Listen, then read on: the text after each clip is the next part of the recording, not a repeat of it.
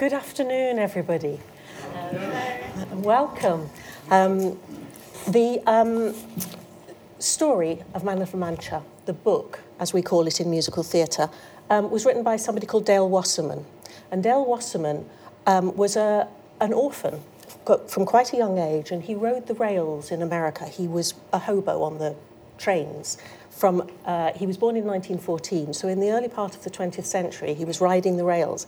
And then by about the time he was about 19, he settled in Los Angeles and started writing, directing, getting involved in theatre, and he was completely self-taught.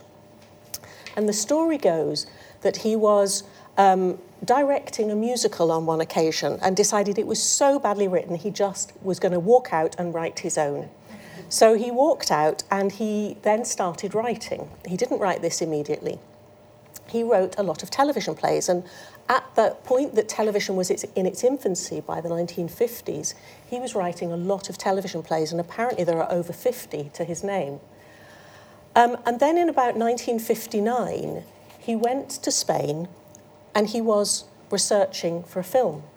But the media got hold of his presence there in Spain and decided that he must be there researching this novel, Don Quixote. And he read about himself in the papers researching to write this novel. So he thought, well, I better read it at least. So he read it, and he decided that it was just impossible to put this novel on the stage. It was just too immense. I'm trying to remember what he said. It was like forcing a lake into a bucket. It's so diverse, so immense, so many characters. But what he noticed in one of the episodes was an encounter between Don Quixote and a farmer. And Don Quixote says to the farmer, "I know who I am and who I may be if I choose." And what Wasserman realised was that quotation was actually the language of an actor who takes on many roles. So it's not just that we all take on many roles in life, but he really started to think about Cervantes rather than about Don Quixote as the character, and wondered actually about making a play about Cervantes. And so that's what he wrote. And he wrote in 1959, he wrote a television play called I, Don Quixote. And that play, which was broadcast, was then optioned as a musical. But it took a long time before it actually made it to the stage. And by 1966, he managed finally to get it to the stage through a series of workshops at the Goodspeed Opera House in Connecticut. And his partners in that were Mitch Leigh, who was most well known as a jazz composer, but also he founded the very first incidental music and jingle commercial music company in America. And that company was called Music Makers, Inc., very American. And he wrote incidental music for a lot of early American television shows. But he then also wrote incidental music for 2 plays before he collaborated on Man of La Mancha. And both he and Joe Darian, who wrote the lyrics, Joe Darian was a lyricist in pop music, they all came together, they created this one musical, and none of them really had any subsequent success. This seems to be a bit of a one-off. Mitch Leigh did write subsequent musicals and also an opera, a jazz opera, that the book was written by a very young Mel Brooks called Shinbone Alley. But none of them was hugely successful, so you won't really have heard of any of their other works. One of Mitch Leigh's shows managed 68 performances on Broadway, but the majority of them really didn't either get to Broadway or they were panned and closed almost immediately. So that team got together, they created, through this workshop process, they created this musical that we're going to see this afternoon. And it was immensely successful. It opened off-Broadway at the Goodspeed Opera House in Connecticut. It then moved to Broadway, to the Anta Washington Square Theatre, where it played 22 previews, and then it lasted about 3 years before it moved to Broadway. And it played 2,328 performances on Broadway in that very first run. At the same time, it was doing national tours. It came to the UK. it only played, surprisingly, it only played 253 performances over here. So we clearly didn't like it as much as the Americans did. And maybe that's something we might talk about at some point, you know, in terms of some of the content. So it played in the West End for 253 performances, starring Keith Michell. And there are a number of people who obviously have played the role. Richard Kiley played it very frequently. If any of you know American performers, musical theatre performers, Richard Kiley played it repeatedly in America. And the cast recording has Brian Stokes Mitchell on it. And surprisingly, Placido Domingo has done a studio recording of the part. So anyway, that's a little bit of background about the writers and the show. The story that we're going to see, the story, it concerns Cervantes, who is in prison. The Inquisition have imprisoned him and he's in a cell. Within the cell, a kangaroo court is set up by the prisoners to try him.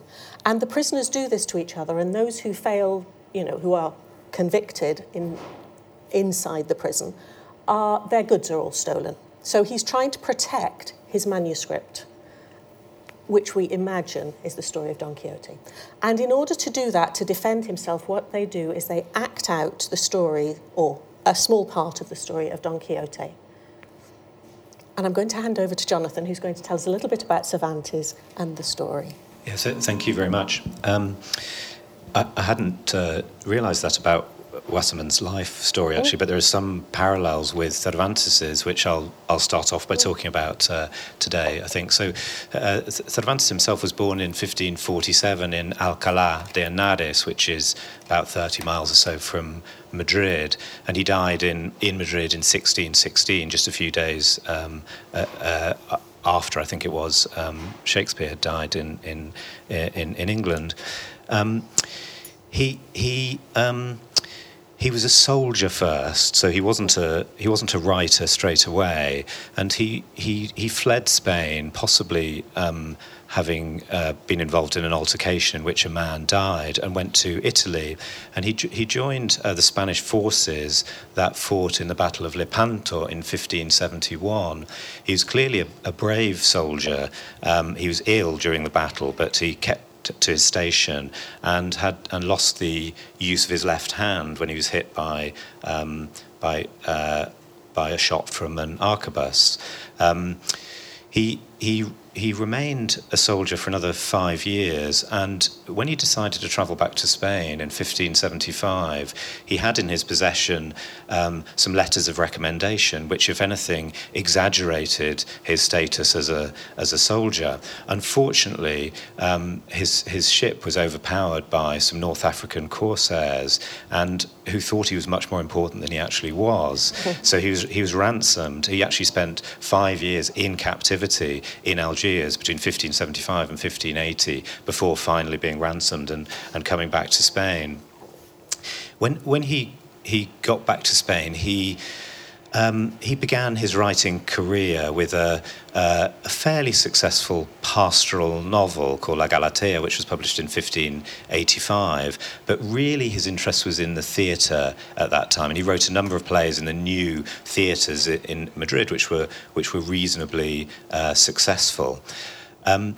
Eventually, though, the bad news for Cervantes was that Lope de Vega outdid him on the stage, and Lope's kind of theatre became much more popular than the kind of more neoclassical theatre that Cervantes was writing. So eventually, the actor managers stopped buying his plays. That meant that he had to think of another way of earning a living. And as you know, in the 1580s, Spain was preparing to send an invincible armada against England. And Cervantes was one of the people who went around Andalusia in the south of Spain requisitioning supplies for the armada. And he later became a tax collector there. 3 times, we think 3 times in this period, he ended up in prison in debt, not, we think, through his fault, but through one of his associates. And he says later on, when he writes the prologue to Don Quixote, which isn't published until 1605, that this was his child born in prison. So many people think that his idea for writing Don Quixote came from that period in the 1580s when he was spending time in jail.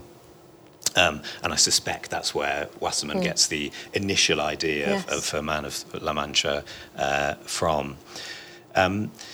He, as a failed dramatist, he turned back to prose, and he maybe accidentally, maybe deliberately, wrote the first modern novel, Don Quixote, which was part one of which was published in 1605 and part two of which was published in 1615. So although often it's published as one volume, it's actually two novels published 10 years apart.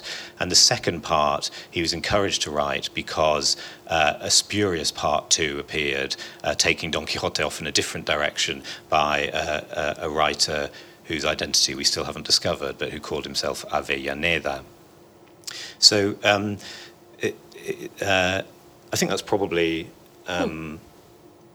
all of the important landmarks in his life. But I think the things to pick out are his time spent in prison, the possibility that his masterpiece was first conceived and engendered there, and also something that I think we'll go on to talk about later, the fact that as having failed in one kind of writing, he became an innovator in another one, and a kind of formal innovation, which we will come back to, was always important to him as a writer. Yes, I think something to pick up from in that is this idea of being in prison, and the way in which then, when he came to write this, when Wasserman picked this up, he set the whole thing in a prison. And one of the formal innovations in this show is this idea that it's framed in multiple ways. Before this show, we're talking about the play having been written in 1959. Well, just immediately before then, we have 1957, we have West Side Story as one of the key events. Before that, we're thinking about Rodgers and Hammerstein and their innovations. So what's happening in musical theatre just before this time is that the leading authors are promoting the idea that the important thing is to have the book, the music, the lyrics all integrated, and that's the term they used. It was used by Rodgers and Hammerstein in the publicity material for Oklahoma, and it really took off. This was the term that everybody was to use, and that what we were aiming for was this idea of integration of book, music, and lyrics. And there was a long linear narrative through the entire plot of the show, and that was the way that musicals were best promoted. And this was the new book musicals that Rodgers and Hammerstein instigated. Of course, at the same time, there were lots of other types of musicals going on. But that idea of the single chronological trajectory was one that really had taken hold. Now, not all the musicals that were written in the interim had any formal other structure. There were comedy musicals, like Kiss Me Kate, for example, that has a show within a show. But what we're talking about is a particular line that's happened in musical theatre history.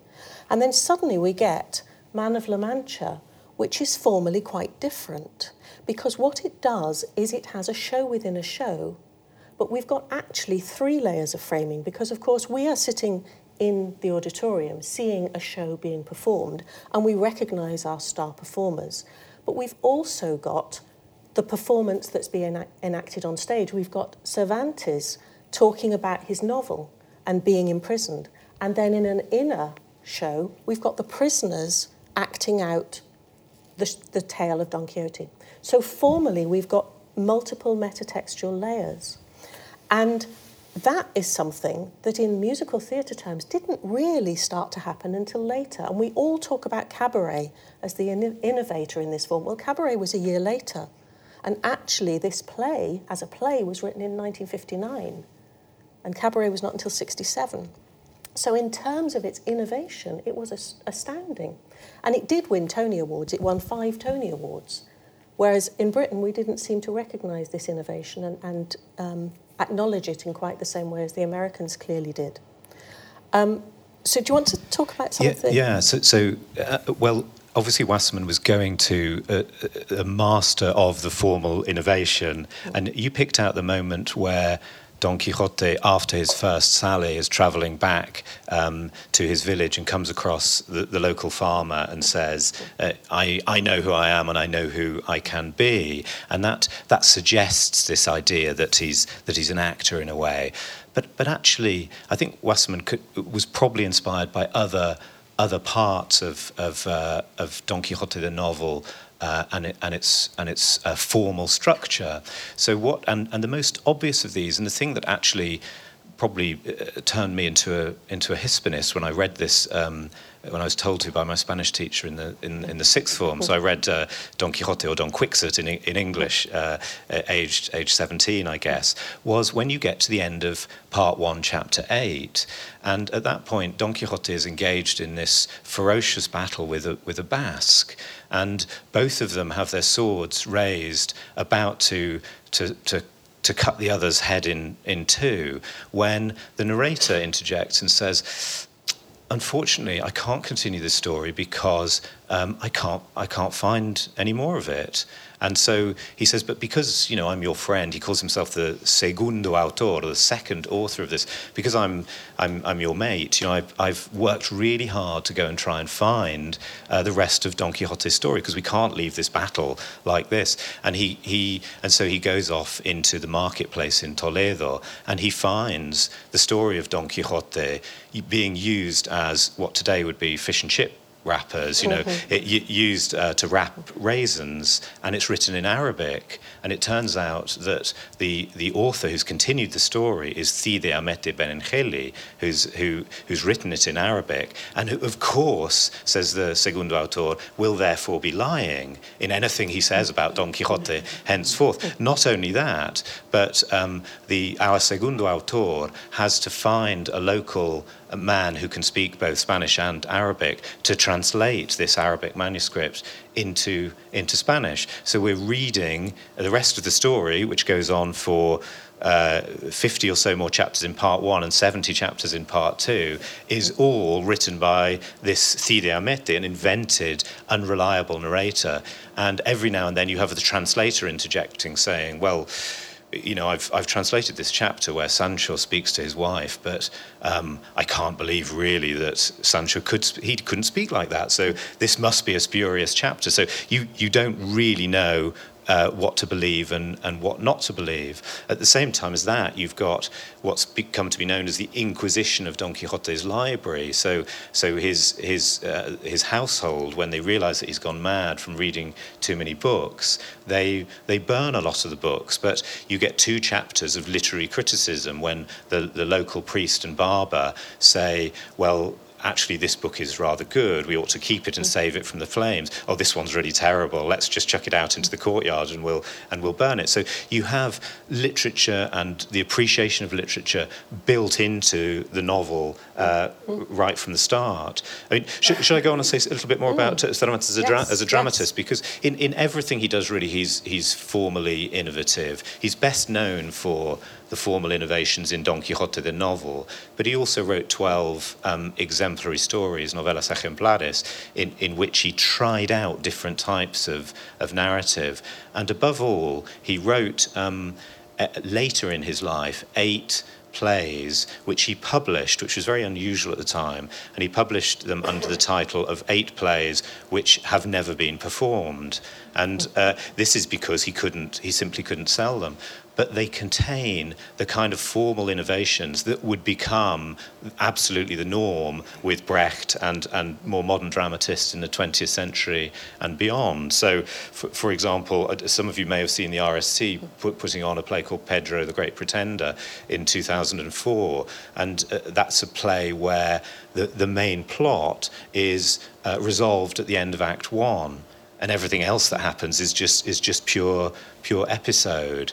And in another play, El Rufián Dichoso, he brings on stage, because the action of the play moves from Seville to Mexico between Acts 1 and Act 2, and a classical dramatist or a neoclassical dramatist just can't do that. He brings on stage the characters of curiosity and comedia, or play, to have a discussion about dramatic theory. So you have staged this is what we'd call, what I'd tell my students is called a meta-theatrical moment, and in the novel, it's a metafictional moment where you are made aware of the fact that you're reading a book or you're watching a play, and that illusion is deliberately broken for you. And it sounds like that's yes, the idea that Wasserman was picking up on. Yes, absolutely, and I think this production does that too.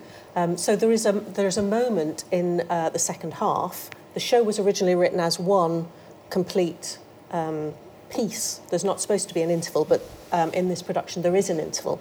But towards the end, there is a moment where the prisoners don't like the ending, and they ask for a different ending. And so a different ending is created. And what it does is it leaves the text very open. So your interpretation of it is open. And I think that's one of the things that comes through in all the writing I've been reading about the novel, that the whole point of this type of structure is to allow many people to find many different meanings within it. And I think that's one of the things Wasserman meant about trying to put a lake into a bucket when he was talking about it.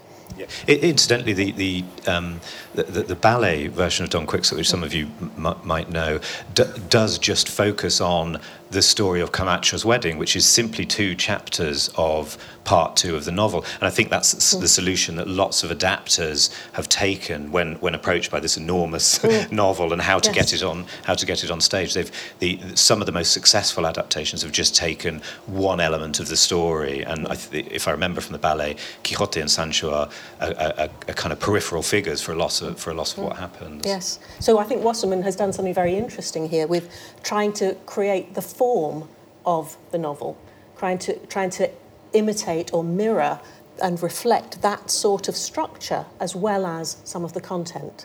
So you have a very interesting formal structure. And it does have many Brechtian elements, of course, because you have the performers, the prisoners, putting on costumes and playing characters in the on-stage play. But you also, in some productions, you also have some of the characters from Kisana. Is that how you pronounce his name? The character that Quixote is in real life, because Quixote is actually a character that is played by an alter ego, which is Kisana. In his real life, the characters who exist in that real life, which also exists in this play, they are sometimes double cast. So when you have the performers being double cast both as prisoners and in his real life, you start to get some really unusual relationships being established between characters, personas, and characters in these various different frames. And so what Wasserman was doing was trying to create an interesting way of depicting the mammoth quality of this novel. The other thing I'd say about it is that part of its structure, you were talking about the structure of some of the other plays. The first half of this structure works towards Cervantes telling this story that is successful. And at the middle point of the show, he is able to persuade Dulcinea, Aldonza, that she is in fact this beautiful woman, Dulcinea. And we have the song The Impossible Dream, and that's the centre point. And then what can happen after that? This successful moment where everybody is being taken along with this romantic story of optimism and idealism, is that everything starts to fall apart. And so the second half is where things start to fall apart. So you have this arch structure that allows those two things to come through. But alongside that, you have the outer ring of the politics, which, of course, in the 1950s could have well related to things like McCarthyism and the House Un-American Activities Committee that were all taking place at that time. So you have many different facets of it. And clearly in this production, though the Inquisition characters are dressed in ways that try to help you to think of those in contemporary terms. I'm not going to give too much away. But the other thing we were just very briefly going to mention was the idealism of this show. And I had a question which I thought we might think about jointly for a couple of moments, but also open to you. Thinking about whether what Cervantes was writing was idealism, or whether what he was trying to do was to create a biting satire of the optimism and the romance of what was going before him.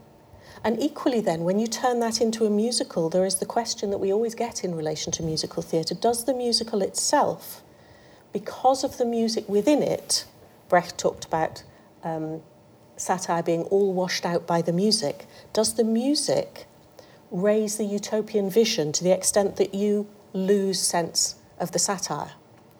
So two questions there, and I think everybody will probably have a different response. We were talking about it earlier. Yeah, well, I mean, perhaps I can start off just by talking by going back to the novel and think about how idealistic that is, and specialists and scholars are split on this into two distinct camps, as you can imagine. So there's the funny book school and the romantic school, to those two approaches to Don Quixote. There's no doubt at all that Don Quixote started life as a parody. It was meant to make the readers laugh, and it did make the readers laugh, and they probably laughed at the idealism, Don Quixote creating this wonderful woman, Dulcinea, out of Aldonza Lorenzo, a peasant girl.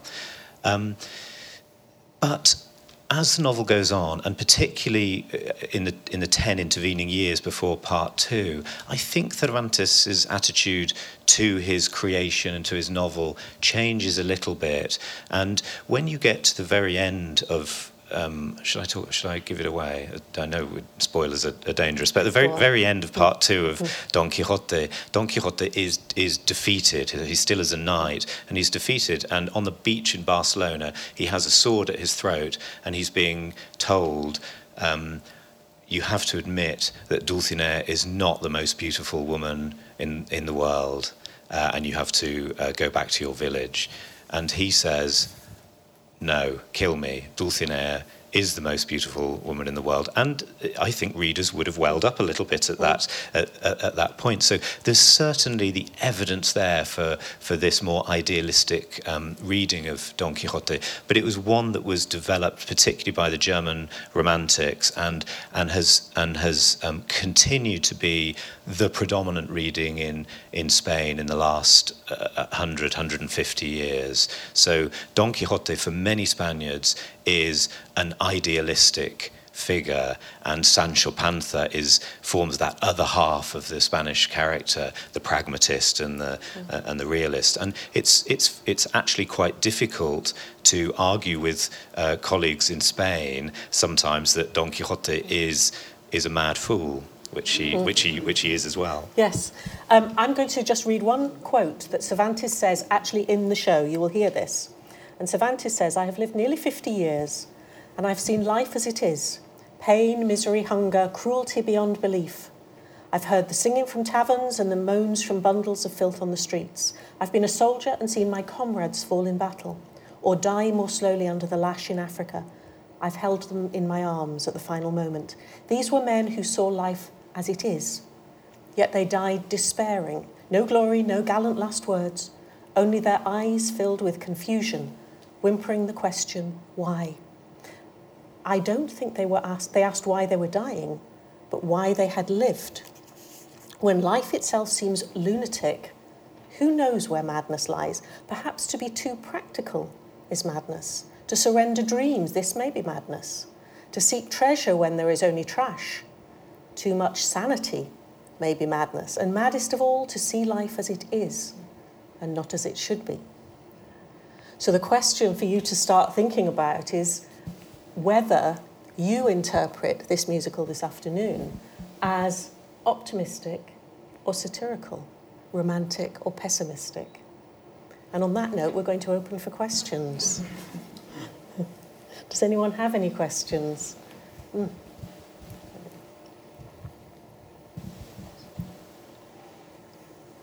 Thank you.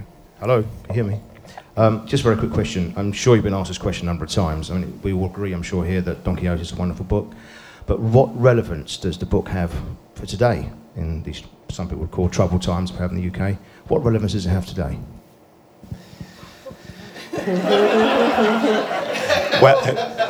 Well, I think I mean, it formally it still has a relevance. It's still, you know, it's been instrumental in the creative lives of so many writers and artists since who just read for the first time and in their purest form some of the tricks that an artist can get away with in creating a work. But I mean, I think the broader question of a social relevance probably just goes back to what we've just been talking about. I mean, whether you see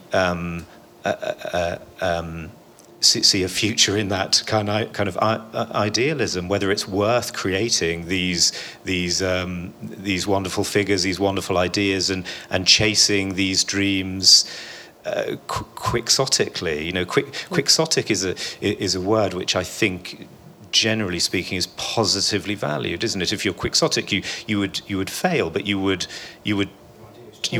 try hard, and you know, you could say what more can we do?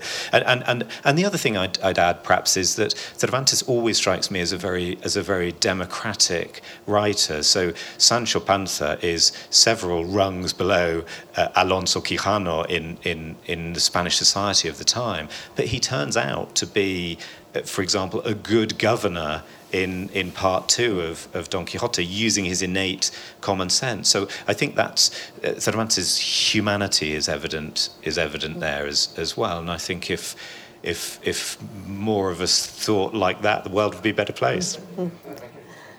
And I think Man of La Mancha too has that, because of this setting, this double setting of putting it into the prison. We can all find examples, contemporary examples of people being upset by kangaroo courts, of people being imprisoned without charge, without any knowledge of why they've been imprisoned. You know, I think the contemporary relevance of Man of La Mancha is quite strong because of the way he wrote it with this double framing. Yeah. Yeah.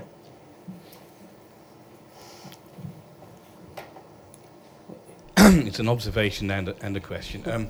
I knew Dale Wasserman not long before he died. I was going to put on a production of Man of La Mancha with actor musicians, and Dale got very excited about it. But I was interested when you said that they didn't really have any success on Broadway after the show, after the success of Man of La Mancha. Those writers, yeah. Yes. And I can't help thinking that it was not partly to do with the fact that they just didn't get on. And so I had meetings with Dale, who was extraordinary. I didn't know a bit about him being a hobo, I have to say, but he was, he lived in Haiti, for goodness sake, for years. Extraordinary man. And he said, I think it's a great idea, but you've got to talk to Mitch Lee because he's really difficult. So I went to New York and talked to Mitch Lee, and he said, yeah, Dale's really difficult, but I think And then I thought, what do I do about Joe Darien? And both of them said, oh, Joe will do whatever we tell him to do. So in the end, we were going to do it, and then there was a rights issue with what became the last Broadway revival. Yeah. So it didn't happen. But I can't help wondering, you mentioned a kind of Broadway royalty, if you like, which bookended their production, which was starting with West Side Story and then Cabaret, and you've got those writer teams who were so part of the lifeblood of Broadway, and I can't help wondering, do you think maybe there was some sort of snobbery about this show which didn't have any lineage that you could trace? Whereas Picander and Ebb and Bernstein and all that, they were part of the fabric of Broadway, and these guys weren't. They were pop musicians, and he was a television guy. Was there perhaps something that just mitigated? I don't know. I mean, it's a really interesting thought. I think two things about that. They did try to write things, but not with each other. They tried to write things separately, and I wonder whether, that moved them into different areas. So those attempts were less successful. Wasserman, of course, wrote One Flew Over the Cuckoo's Nest. So he was successful still as a playwright, but the others tried with different partners, and that may be why they weren't successful, as well as the fact that, they were from a slightly different area. But they both continued working, so, it wasn't like they weren't successful anywhere, it's just that there wasn't another musical. But also, I wonder whether, this was such an extraordinary thing that maybe they just didn't know where to go after that. It would be very difficult to find another equivalent work to set, wouldn't it? Yeah, interesting. He's just behind you. I just wanted to go back to one of your earlier remarks about the difference in popularity of the musical between America and this country. And I was sort of brought up on Gilbert and Sullivan, and I just wondered how far the tradition of musical theatre in this country affected people's reaction to the American imports, at least initially. Well, it is interesting. There is, the history tells us that, of course, Rodgers and Hammerstein came over here and in the late 50s and early 60s and took the West End by storm and completely took over. But actually, a lot of British musicals carried on happening at that time. So Bless the Bride, and I can't think of any more, King's Rhapsody. Was that late? That was earlier. So what you've got is a continuation of musical theatre in this country. But I wonder whether in this country there are certain things that we value, and one of them seems to be the linear narrative, the operetta structure. Another thing is something that perhaps I would say this ought to appeal to us, and that's to do with class structures and the working class and the relationships between classes. If you look at contemporary I'm trying to think of something off the top of my head, The Hired Man, for example. So we seem to have an interest in a different type of negotiation of class barriers, and be much less interested in the exploration of formal structures. And I wonder whether that has something to do with it. But actually, 253 performances here was probably a very successful run. At that time, 1968. And of course, Hair came in shortly afterwards, and the Rocky Horror Show. And so there were new things starting to happen that this might then have, the music of this might have seemed, more dated because of this new sort of rock and roll. And, then we get Superstar happening almost immediately afterwards. So there's a sense in which London moved on very quickly from that. So, interesting question. Anybody else? Yes. There's been many successful translations of the book into various other media, films, what have you. There must have been many unsuccessful ones along the way. Any comments at all on the way that things haven't worked in the past? Because you seem to be implying the thing that the formal structure, the complex structure of doing it, has been one of the successful things about this musical, other than anything else. Also some great tunes and a great song. Yeah, you can't beat a great song for making a musical hit. Yeah. Yeah, on the British stage, I think the most successful production of Don Quixote has been the recent RSC one, which I didn't see it in London, but I saw it in Stratford a few years ago when it premiered, and that was, that had a very good writer, obviously, in James Fenton. But what surprised me was that he did try to get the whole of the book in there, and some of the formal innovations as well, and that was successful because he did that very, very cleverly, and they used music quite a bit in that production as well. There was another, earlier attempts of that sort that I'd seen in English simply hadn't worked, and there was a series of plays about madness, I think, at the Gate Theatre maybe 15 or 20 years ago, and Don Quixote featured in that. And I remember the headline of the review was simply madness, and that applied to the production, not to Don Quixote. That really didn't work. But that was a sort of blow by blow attempt to go through the novel. And I think when I first saw the ballet, as I mentioned earlier, that's when my eyes were open to what I then thought was the best way to adapt Don Quixote, which was to take one of its elements and to run with that. Yeah. Thank you. We are going to have to wind up because we've got to be out of the bar in just a few minutes. I think they're starting to be ready to open up. So thank you very much for coming and your questions, and thank you to Jonathan. Thank you. Thank you.